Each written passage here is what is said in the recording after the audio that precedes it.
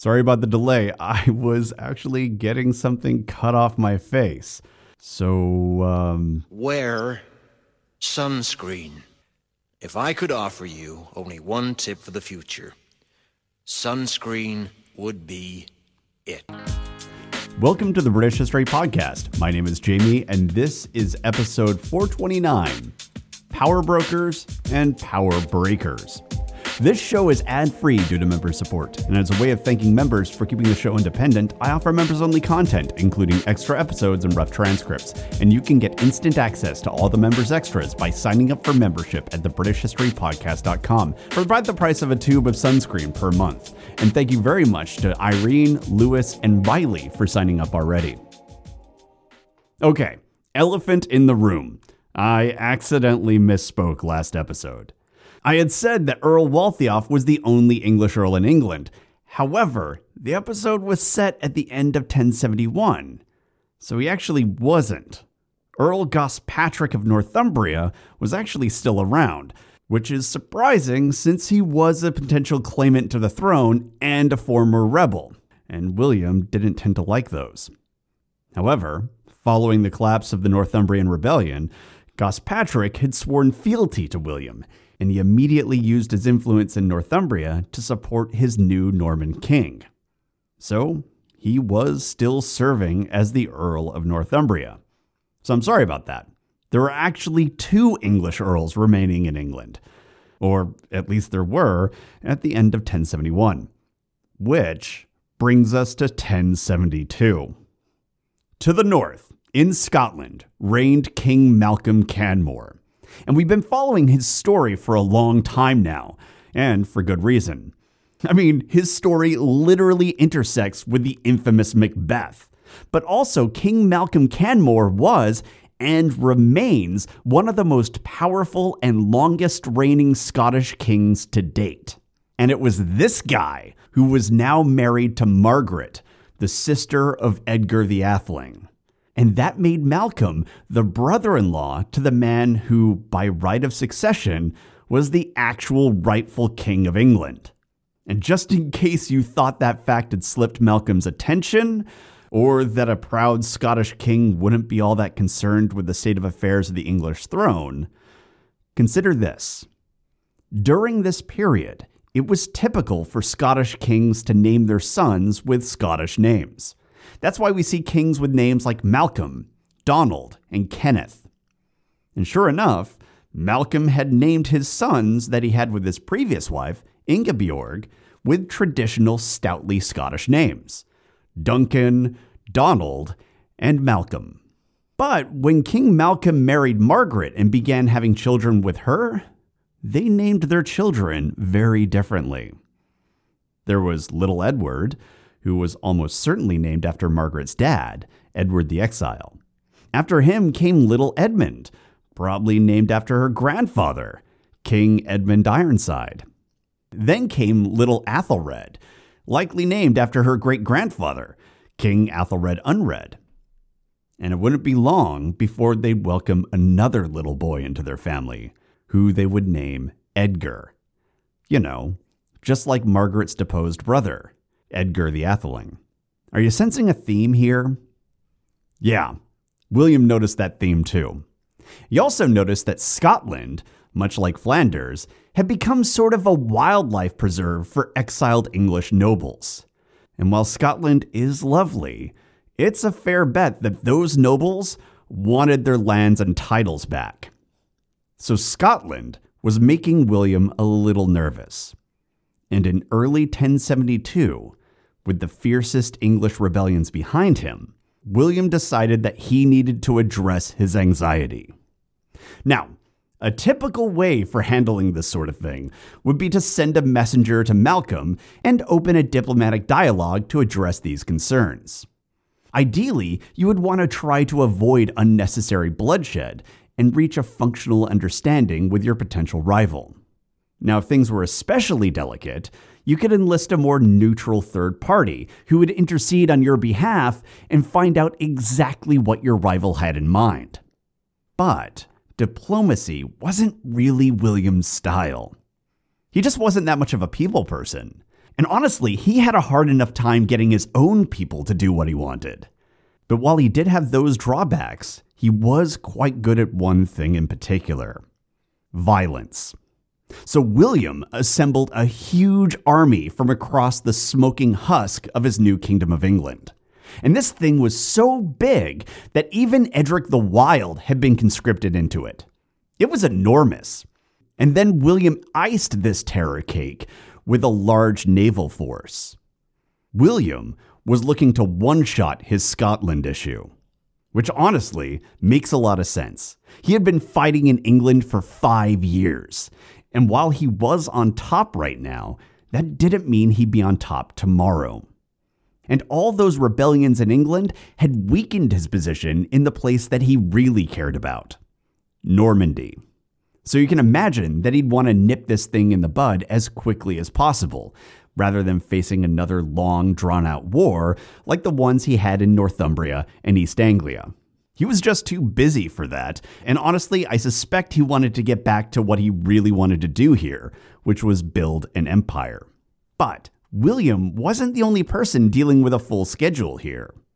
The Normans back home in Normandy were also quite active in late 1071 and early 1072, and they were doing things that had quite an impact on the lives of the English.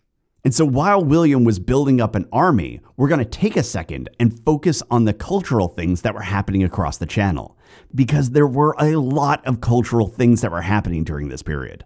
Largely because everything of this period was politically and socially messy.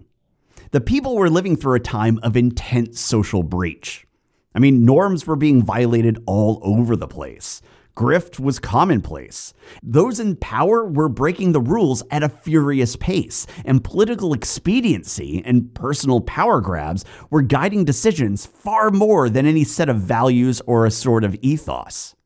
And I know, it's super hard to imagine living through a time like that, but do your best and try. Now, as is always the case in times like these, as those norms were being violated and thrown into the trash can, new norms were also being created, and new power structures were being formed, though it probably wouldn't have felt like that at the time. But what the people living in 1072 couldn't have known was that they were on the first steps of a 200-year journey where France becomes the cultural hegemon of medieval Europe.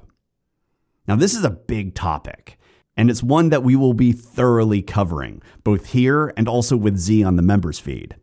But for now, know that this time in history is where many cultural norms that you take for granted today were being first introduced to Europe.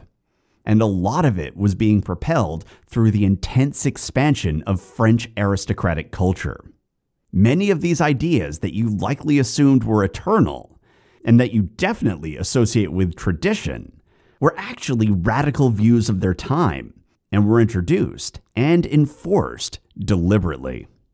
And so let's take an example of one of these new norms that was being founded at this moment in history across the Channel in Normandy. You see, while William was gathering his army, back home in Rouen, Archbishop John was holding a synod to handle some affairs within the Norman Church. And this was actually quite the event. William's half-brother, Bishop Odo, was there. So was Geoffrey of Coutances, the bishop who had defeated the rebellion in Dorset. All the big movers and shakers within the Norman Church were there. All of them except William, probably because he was mustering that army. Now, in many ways, this was just like any old synod. It was a chance to hash out a lot of issues, settle disputes, and set church policy. But what made this one special was that it was also focused on a particularly hot-button issue. They were going to settle the matter of wives, particularly the clergy's wives. Now, some of you might be wondering if you just misheard me. But the issue of the clergy, and whether or not they were allowed as men of the cloth to have things like wives, and to make little clergy babies with those wives, was far more than settled religious law at this point in history. We take it for granted that the Catholic Church demands celibacy now. But back when the concept was introduced, it was in fact a highly controversial idea. And that's because there's actually no point in the Bible where Jesus says something like, "The meek shall inherit the earth," and also priests shouldn't get married. Instead, this idea relies on the interpretation of a handful of passages. And making matters worse, they're passages that are mostly describing how the apostles left their families behind to follow Jesus. And biblically, this is made even more complicated because Paul, in 1 Corinthians, actually says that there's no divine command for celibacy. But at the same time, he also helpfully adds that it's probably a good idea to be single because, quote, "those who marry will face many troubles in this life, and I want to spare you this," end quote. Now, setting aside Paul's recently divorced energy, you can see how that could be reasonably interpreted one way or the other, right? But wait, there's more. They weren't just trying to work out the religious implications of marriage. This synod also was hard at work on the issue of the clergy keeping concubines. Because sometimes the clergy kept concubines. And I'm no theologian here, but I could imagine that the priests who had concubines were busy arguing that they were actually following Paul's command that, quote, "those who have wives should live as if they do not," end quote. At least for the occasional evening. As I said earlier, this was a messy time. And in this case, the question at hand involved things that were incredibly personal. And while Archbishops Lanfranc of Canterbury and John of Rouen were firmly on the side of "I got 99 problems," their intent was to reform the institution as a whole and insist on celibacy for men of the church. And not everyone thought that this qualified as a reformation. For many of them, it seemed more like an imposition. But since Archbishop John sat at the head of the Synod of Rouen, well, he decided that this discussion had gone on long enough, and the priests were hereby barred from cohabitating, and absolute chastity was now mandatory for anyone serving at the level of archdeacon or dean or higher. You're welcome. There was a little problem, though, and that was that a lot of the clergy rather liked being married, and also liked having concubines, thank you very much. And so at this synod, the Norman Church was basically in civil war over this issue. And the resistance to these new requirements wasn't just coming from the local youth pastors. We're talking about high-ranking officials, including bishops, big bishops. I mean, I don't know what Bishop Geoffrey of Coutances was doing behind closed doors, but considering that he had a reputation of being much more of a knight than a priest, I can make a few guesses. And as for William's half-brother, Bishop Odo, well, he had a son who would go on to serve in a prominent role in King Henry I's court as late as 1131. So whatever he was up to, I know it wasn't celibacy. So Archbishop John wasn't just telling a bunch of sleepy old scholars to keep to their books. He was demanding a full lifestyle change to a bunch of battle-hardened, violent, and politically powerful men. It was a bold move. And once the new rule was announced, the assembled clergy responded in a traditional Norman fashion. They rioted. And we're not talking about a couple windows being smashed at Starbucks. No, they proceeded to stone Archbishop John, and he was forced to flee the synod for his life. And as the archbishop hiked up his robes and legged it, even he would have had to admit that he had no one to blame but himself for this. All across Europe, this same scene was playing out any time anyone tried to institute ecclesiastical celibacy. And it would play out again and again for quite a while. Because it turns out that people really don't like it when their boss tells them to get a divorce. And that's only one big change being thrown around at this point. The Church of the 11th century was roiling with radical change. And a lot of the stuff that we consider written in stone now was only just being instituted. And the transition was anything but peaceful. And we have spoken about this before, but it's a good time to repeat it. The focus of this podcast isn't theological. The religious arguments behind these moves are still really important to those who are men of the cloth today, but they're also as deep and complicated as the political and social history that we've been talking about. So we simply don't have the time to go over them all in their own right. However, the church is a fundamental social and political institution right up into the modern era. And so we will be continuing to follow its trajectory from those vantage points. And the late 11th century really is a period of radical change for this key institution. And those changes, both in how the church handled its own matters and also how it dealt with the world outside its walls, were incredibly consequential for people all throughout Europe and beyond. Now, the biggest consequence of all, of course, was the Crusades. And what would become Crusader culture was starting to incubate in Rome and Normandy. Speaking of which, while Archbishop John was doing the difficult work of breaking up married couples, happy or not, a delegation of Norman churchmen had traveled to Rome. And this is actually an excellent illustration of how continental power, and in particular papal and Norman power, were working hand in glove during this critical period of history. And both were working overtime to advance their authority and influence. And while they generally worked rather well together, that balance of power was a delicate dance. And this delegation was a perfect example of all of the above. It was led by the newly appointed Archbishop Lanfranc of Canterbury. Now, as you know, Lanfranc was a Norman churchman who had been involved in the conquest right from the start. He was up to his neck in this thing, and he had been instrumental in gaining papal support. As a result, when the papal legate came over in 1070 and turfed Archbishop Stigand out of power, it was Lanfranc who was slotted right in. Joining him was the newly appointed Archbishop of York, Thomas. Now, Thomas had been William's chaplain, but when William's army desecrated the Church of York and harried the north, well, old Archbishop Eldred of York's heart couldn't take it and he died. And so William appointed his buddy, Thomas, to the position.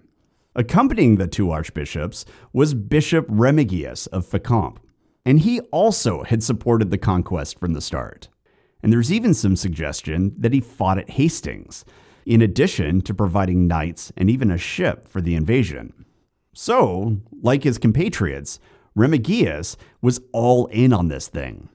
And soon after Hastings, he had been appointed as the Bishop of Dorchester, and he had been consecrated by Archbishop Stigand of Canterbury, which actually was a bit of a problem, and we're going to return to that in a minute. And completing the Holy Company was Abbot Baldwin of Bury St. Edmunds. Now, Baldwin held the distinction of being the only French abbot ever installed by King Edward the Confessor.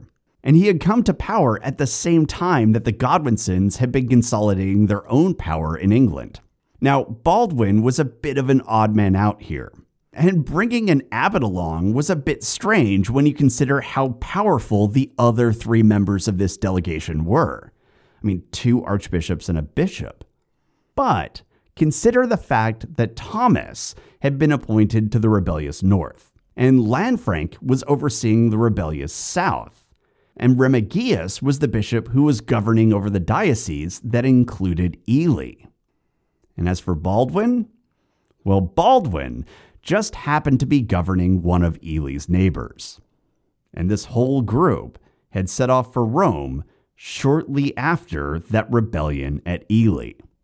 So while the purpose of this trip was ostensibly to acquire palliums for Thomas and Lanfranc, as their recent promotions wouldn't be official until they got their fancy scarves, there was another purpose for this trip. The Norman occupation wanted church support, and the colonization of England had been hitting some snags recently. As such, it probably made a lot of sense for the Normans to send a bunch of churchmen who could complain bitterly to the Pope about these English and their rebellions.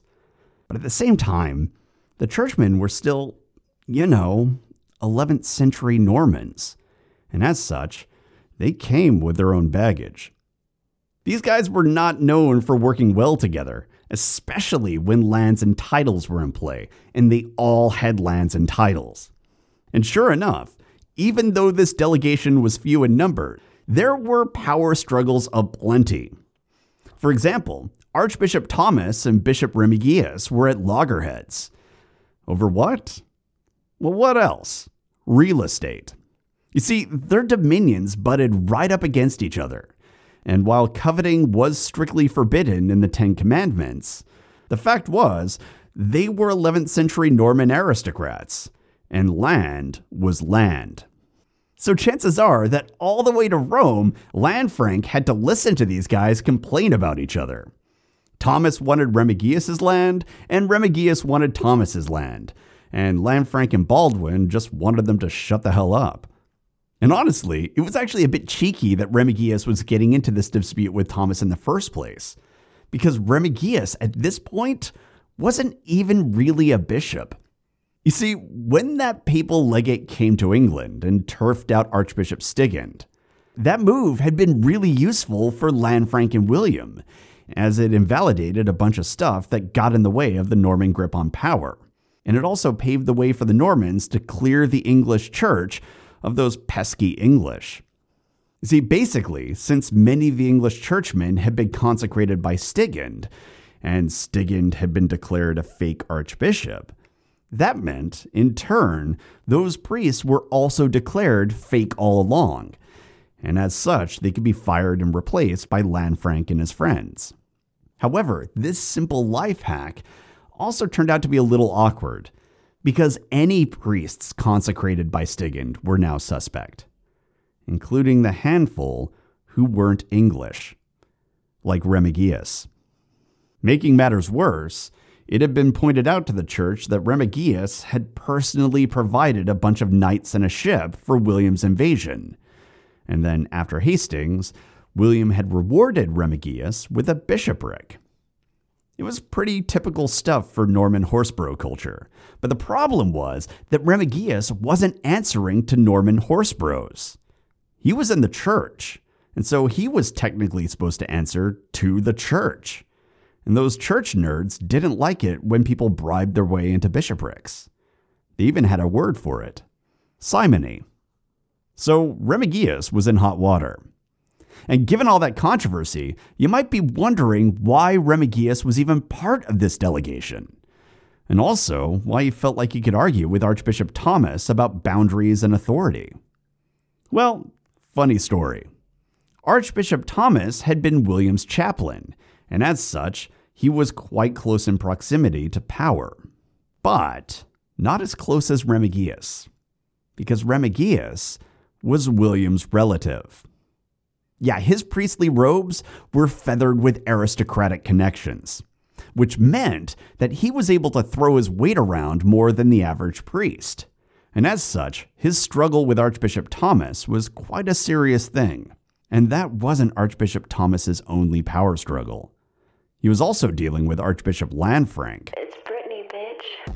You see, despite Lanfranc claiming that he didn't want to be the Archbishop of Canterbury, because the people were too backwards and he neither knew nor wanted to learn their barbarous language. Well, it turns out that now that he had the job, he felt that as the Archbishop of Canterbury, he should be in charge of all of Britain. And this feels a little bit like getting asked out on a date, claiming you have no interest in that person, and then insisting that you stop to pick out your wedding dress on the way to coffee. I'm not a mind reader here, but I think that Lanfranc absolutely was interested in this job. So much so that he even wanted to change the rules and force poor Archbishop Thomas to swear obedience to him. And as a fellow archbishop who was governing the highly influential See of York, you can imagine how Thomas felt about that. Then, rounding out the group, we have Abbot Baldwin, who was, of course, embroiled in his own power struggle as well. You see, he didn't want to have to answer to the Bishop of Elmham. And while there was a new bishop in that position, since the previous one had been turfed out of power by that papal legate in 1070, and the new one was, of course, a good, proper, serious Norman, None of that English nonsense. Well, that still wasn't good enough for Baldwin. Baldwin wanted his institution to be completely exempt from the bishop's authority. It was a deal that was similar to one that Lanfranc had struck for some of the Norman monasteries across the Channel. And so he was traveling to see the Pope in hopes that he would do something like that. And finally, we have a power struggle that involved someone who wasn't even there.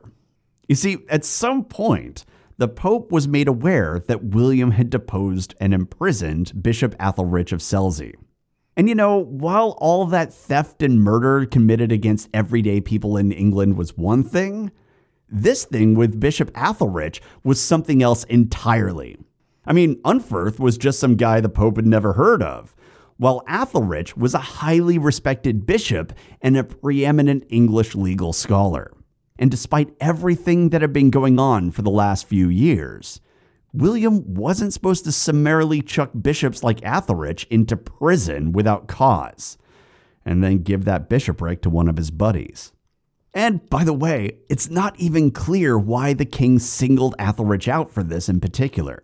Our best clue is in the timing. William had thrown Bishop Athelrich into prison at the same time that he was throwing other English figures into prison for failing to be sufficiently appreciative of his Norman ways.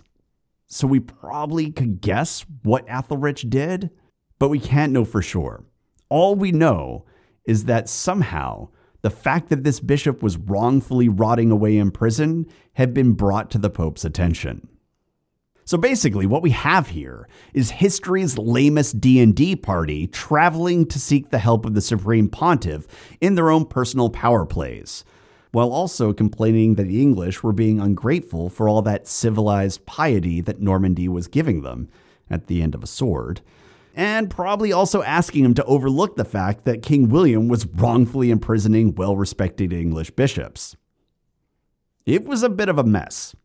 So how was the Pope going to handle it? Well, very carefully. Because at the end of the day, we're not looking at the Pope holding all the power and issuing proclamations to his subordinates. Sure, these guys technically answered to him, but the political situation of the church was much more complicated, and it was honestly a lot more dicey for the papacy than Alexander II would have preferred. Remember, when Pope Alexander II got involved in the Norman conquest, it was in large part because Hildebrand and others had sold it as a way for the papacy to finally begin having real temporal power in European politics, rather than getting pushed around by kings and such. In fact, when this whole scheme was proposed, William had agreed that he would hold his new conquered kingdom under the Pope. But one long look at William's behavior told a very different story. This guy was looting monasteries, imprisoning clergy, desecrating minsters, imprisoning bishops, selling bishops, and acting so badly that his own personal biographer appears to have called it quits. Not exactly the actions of a guy who saw himself as holding authority under the Pope. Rome had made a play for power, but they were coming to realize that they had the tiger by the tail. And that's actually putting it kindly. Looking back, this looks much more like they got drunk and thought it would be cool to own a pet tiger. And now that they've sobered up a bit, they've found themselves locked in a room with a fucking tiger. Making matters worse for Pope Alexander was that, according to tradition, the Pope had once been a student of Lanfranc's. Malmesbury tells us that it was Alexander himself who suggested that Lanfranc be installed as the Archbishop of Canterbury. And sure enough, when you look at the documents, you can see how much influence Lanfranc held over the Pope. So the Pope had far from a free hand here. And as the Pope listened to the various complaints and requests from the Holy Normandy Company, Alexander probably realized how quickly this was spinning out of control. Specifically, his control. He had to thread this needle very carefully. And I get the sense that the Pope figured his best option was to invest as much power in Lanfranc, his own teacher and friend, as he thought he could get away with, while also keeping William happy. So the Pope reinstated William's relative, Bishop Remigius, and let that whole simony thing wash away. and history generally credits Lanfranc's personal influence for that move. And that boundary dispute between Remigius and Thomas? The Pope declared that Lanfranc should have the power to settle it. So all at once, he was punting on the issue, and he was also finding a way to further elevate his friend's authority in England. Abbot Baldwin secured his exemption from the Bishop of Elmham under the same terms that Lanfranc had secured earlier. And as for Lanfranc's request to have Canterbury be the primary see for all of Britain, well, that was a tricky one. Because if the Pope granted that request, he would be, at the same time, effectively demoting Archbishop Thomas. And that was made quite awkward thanks to the fact that Thomas was very close to William. So, Pope Alexander punted again, and he sent the issue back to England. Kind of. You see, the Pope stated that the English Church, meaning a bunch of bishops, should be the ones to determine it. And the proceedings would be overseen by the king, the queen, and a papal legate. And this move would give William a lot of influence over the proceedings, which he would obviously love. But the Pope didn't completely abandon his friend on the issue either. In fact, he put his finger pretty heavily on the scales. You see, Pope Alexander wrote a letter to William, and in that letter, he praised William's rule and encouraged him to keep up his righteous style of leadership. He basically exhorted him as being an all-around incredible person, which, having covered his activities in England for this long, I think we can all agree he absolutely was. And then he added, on an unrelated note, that he thought William should keep Lanfranc close and follow his advice, as Lanfranc was, quote, one of the leading sons of the Roman Church, end quote. Yeah, the Pope was a real subtle person operating in incredibly subtle times. Now, after doing Lanfranc a solid, the Pope then gently asked William to take another look at that situation with Archbishop Athelrich of Selsey. The one who is currently rotting in a Norman prison. Now, notably, the Pope does not directly condemn this. He doesn't even directly ask William to release Athelrich. Instead, he just delicately asks the king to take another look at the situation. The Pope had lent William the power of the church in his quest to take England, and it seems pretty clear to me that William had never given it back. But with all these administrative tasks handled, or punted, the delegation headed back to England, finally arriving in the spring, roughly around the time when the churchmen were rioting in Rouen and William was preparing for his invasion of Scotland. And they were freshly armed with a papal legate, with orders to make some fairly serious decisions. And so they held a pair of ecclesiastical councils. First a smaller one at Winchester on Easter, and then a really big one at Windsor on Whitsun. And just as the Pope had asked, they worked out whether or not Canterbury should have primacy over York. And these councils were presided over by William and Matilda. In the end, the bishops determined that yes, the Pope's friend should be in charge. Lanfranc and Canterbury were declared primus totius Britanniae, primate of all of Britain. Then they added that Archbishop Thomas would have to swear obedience to Lanfranc. But William then intervened on his chaplain's behalf and basically said, nah, bro, that's not going to happen. But despite William's intervention, Thomas's wings were still heavily clipped. The council decided that the Archbishop of York would only have command over a single bishopric, the rebellious territory of Durham, which, thanks to William's harrying, was probably a bit empty these days. But at the same time, they seem to have also been a bit nervous about setting this precedent, because they added a clause assuring that future archbishops of York would be ordained according to custom.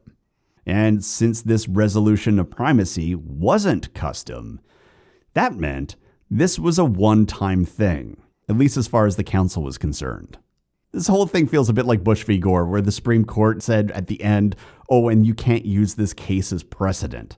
It's a bit weird, but there it is. So Lanfranc basically got everything he wanted. He was granted religious power over all of England. Thomas was relegated to governing the burned-out Northern Territory, and he even got a letter from the Pope telling the king to follow his advice. This was a big win, so you can imagine how he felt about it. Yeah, he was mad. Archbishop Lanfranc really wanted that oath of obedience from Thomas. He didn't want any questions as to who the top dog in England was, so he got the Pope back on the line. Or at least he tried to. The Pope, however, was letting that call go to voicemail. And probably for good reason. The records suggest that William had had it up to here with Lanfranc's grasping, and he was starting to respond with anger anytime Lanfranc complained that he didn't have all the power. And we're not told specifically why this pissed the king off so much, but I have to imagine game recognizes game. And actually, William's frustration with the Archbishop's ambition got intense enough that Lanfranc was forced to back off a bit. And we even have a letter where he says he was dropping the beef entirely, quote, out of love for the king, end quote. Like I keep saying, this was messy. And William wasn't the only one getting annoyed here. Archbishop Thomas was the real target of this scheming, and he seems to have lost himself a bit when everyone was signing the witness list for the council, because he broke with tradition and he wrote a passive-aggressive little postscript in Latin, simply saying, "I concede." The whole thing feels a bit like him writing, "Fine, you win. I hope you're happy." However, Thomas did get a little consolation prize out of all of this. You see, while his authority in England had been restricted to his bishopric and the bishopric of Durham, the council did give him a new bit of territory to play with. A small territory, a little known region called Scotland.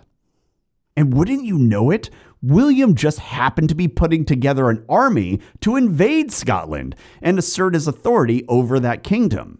And thanks to this new appointment of Thomas to oversee all of Scotland, William could argue that he was actually doing this, not for himself, but for Jesus, just like he had done in 1066. Lucky, isn't it? I wonder whose idea it was to give William's chaplain that territory. And John of Worcester tells us that several months later, on August 15th, William's combined invasion force was finally ready to strike Scotland. And this monster of an army William had mustered really was massive. We're talking about a full fleet and full army. And as I said earlier, it even included leaders that were previously opponents, like Edric the Wild. And if you're getting flashbacks to 1066 here, you're not alone. In fact, in writs and diplomas leading up to this invasion, we can see allusions to William's claim of overlordship over Scotland. This whole mess also had the Pope and archbishops involved. You also had the fact that previous English kings had exerted authority over Scotland from time to time, and in documents, William was claiming to be their inheritor, and thus the inheritor of that authority. So we've got religious and inheritance arguments providing cover for his latest land grab. It's familiar, isn't it? And while we don't have an accusation of oath breaking, we do have the next best thing. Scotland was harboring English rebels. So yeah, this was essentially the same playbook that William had used first on Maine and then on England. And I suspect that King Malcolm III of Scotland, having watched what happened over his southern border, noticed the pattern that was starting to form. And he had no interest in making an honorable stand like Harold had done. But at the same time, he would have been all too aware of what William and his boys did when they were left to their own devices. I mean, they were sitting on the doorstep of the Harrying of the North just a few years ago. So Malcolm couldn't just ignore this and hope it would go away. Something had to be done. But thankfully, he did have one advantage. An invasion force of this size was slow to gather and slow to move. So he had time. And as the Normans approached, King Malcolm moved. He kept his people out of the range of the Norman forces, and he kept moving. We're told that the Normans crossed the Firth of Forth and they, quote, found nothing there that they were any the better for, end quote. Duck and weave, guys. Duck and weave. And after a bit of hide and seek, William realized that he wasn't going to get the battle he was searching for. And instead, this would need to be settled through negotiation. The kings met at Abernethy, and Malcolm agreed to give William homage and also provide him hostages, including his eldest son, Duncan. And that does sound like a serious political hostage for a king to provide. But you might remember that Duncan was from Malcolm's first marriage. So while William was ostensibly getting the heir to the Scottish throne as a hostage, the children with a dynastic claim on England through their mother were staying in Scotland. And I suspect that Malcolm knew exactly what he was doing here. Because while Duncan was the eldest son, Malcolm designated Edward, his eldest son by Margaret, as his heir.